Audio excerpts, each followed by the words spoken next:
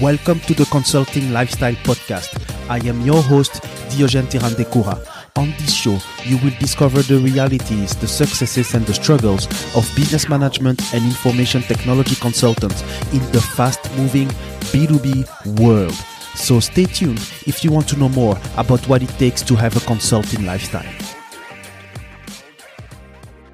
Hello and welcome to the Consulting Lifestyle Podcast with your host, Diogène Tirandekura. And today it is a solo episode, no interview, and I'm going to talk about the compound effect of inaction in consulting. And I think it's a kind of counterintuitive topic because usually when we talk about compound effect, we are talking about that series of small decisions, small actions that you do over time and that are really reaping big benefits and big results for you. But here I'm going to talk about the compound effect of not acting. And what I mean by not acting is about all those people, all the listeners right now, or all the professionals that are hesitating or are thinking about becoming an independent consultant, because there are things that you acquire, skills that you acquire, or a capability or abilities that you start to develop when you become an independent consultant. It is very difficult to acquire or develop them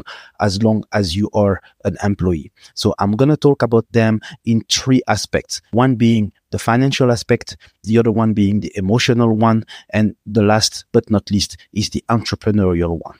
So when I talk about the financial aspect, the cost, the compound effect that costs you from a financial perspective with the fact that you haven't become an independent consultant. So what I mean by the financial effect is not necessarily about revenue over time, because you could make more revenue when you're an independent consultant. That's partially true because there are companies which you can grow and you can become a partner and have a piece of a company or of a very big company, and that make up for a huge part in terms of the value of the shares that you have and the revenue that you make. So this is not necessarily always true. However, where you can lose a bit of time by not being proactive in trying to become independent consultant is the fact that you maybe lose out on understanding how money works when you have a company. So for example, it is the difference between the revenue and the expenses that you can do pre-tax or post-tax.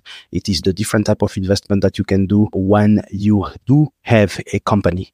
It is also the difference between understanding, okay, do I want to have a salary or do I want to have dividends or do I want to have a combination of both? I think that is really something that is you can learn, that you can read about, that you can talk about. But as long as you are not in the situation in which you have to make decisions about it, it is very difficult to actually learn about it. Another aspect that I would like to talk about is the emotional one. And the emotional one really can only be acquired through experience. You cannot study about an emotion. You cannot read about an emotion. It is something that you live. And I think that emotion, you will get it whether you decide to start now or 5 years later. It's about first the fear of the unknown, the uncertainty, because when you have a job, you usually have an open-ended contract and you have a lot of protection in case your company would like to fire you, as long as you have stayed for a probation period of 3 months or 6 months, depending on the countries and the industries. But you don't really have that as a consultant. You could very well wake up one day, go to your job and be told that your contract would stop now. However, in most contracts, you have also a probation period, but that probation period is much shorter than what you could have if you were an employee. Usually that probation period is about 2 weeks. That's what I have had in most of my contracts and what I have seen most of the time. So the uncertainty is really something that plays a role in your emotional well-being as a contractor, as an independent consultant. It is also managing your emotions with regards to the fact that you can have peak and valleys depending on the periods of the year or depending on some years. So how do you behave? How do you make decisions when you're in those periods? This is really about trying to stay focused, calm, stoic, and just do the actions that are required that you would have done if everything was going well or going as planned. This is really, really important because a lot of people, and that is very human, if things are not going as planned or they notice, okay, maybe my contract will end or maybe I will not have a new contract, they start to panic a little bit and they start to make actions that they would not have made otherwise. another part of the compound effect, last but not least, I believe, it is the entrepreneurial aspect. And by entrepreneurial aspect, I mean it is very different to be an excellent employee or an excellent leader, an excellent manager when you have a well-known brand behind you.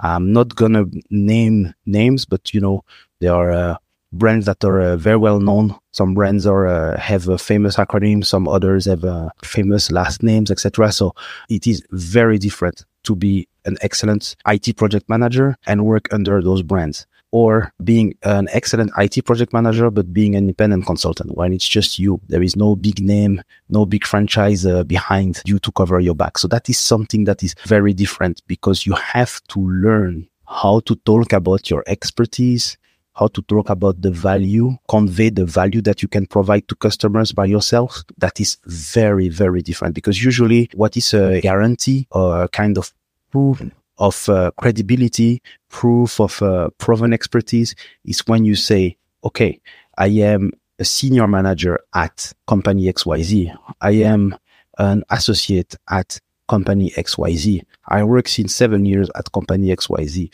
Usually when you introduce yourself like that, you have gained credibility to the person that you talk to. But when you're on your own, even if you have worked 7 years or 10 years, they still need some convincing about, are you really someone that is credible? Or are you really someone that I can trust? And how to build that credibility and that trust is upon you alone. And on you will have to start to do some, what I call marketing. Maybe it will come from some content that is available online, but I can also be meeting people during networking events, making presentations, etc. So you have to be more proactive with regards to that, and with regards to maintaining that, which is something that is very, very difficult and demanding, but can also be very entertaining, a big learning experience. The other part as well is because you're not with other people and you are alone, there is the part of planning. What is your plan? So in the past, you will be in that consulting firm and you are brainstorming and strategizing with 5 other people or 10 other people about what should be the objectives for the next year or for the next quarter or for that person or for that team, etc. Now, you are pretty much on your own. So you could do all that brainstorming on your own, or that planning on your own, or you could proactively decide to do it with someone else, even though it is just for your own business. So that is also something that is very important is to understand how to think strategically and to do business planning, but this time for an entity that is you. That is something that is very different. And I believe that there is a compound effect, a negative compound effect in terms of inaction with regards to not trying to launch your consulting business or not trying to become an independent consultant. So I think that all those things in this short episode, what I was trying to convey to you is the fact that you hesitate between staying a consulting employee or becoming an independent consultant. There is a cost of inaction, and that cost of inaction, you can only avoid it by taking action. And it is very difficult, all those 3 aspects, whether the financial, the emotional, and the entrepreneurial aspects, it is very difficult and almost impossible to realize that without just being an independent consultant. You really have to experience it, to know it.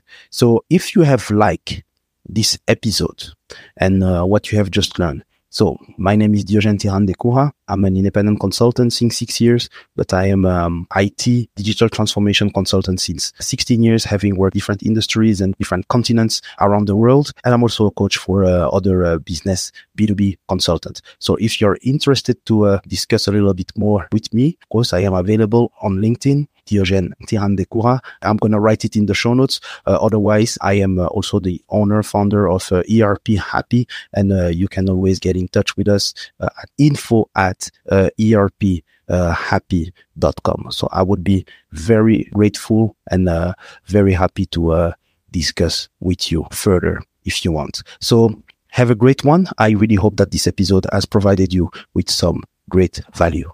Thank you. Bye-bye. Thank you for listening to the Consulting Lifestyle Podcast. Leave a review on iTunes if you have enjoyed the episode, and subscribe to the podcast so that you get notified to hear other episodes with your host, Diogène Tirandekura.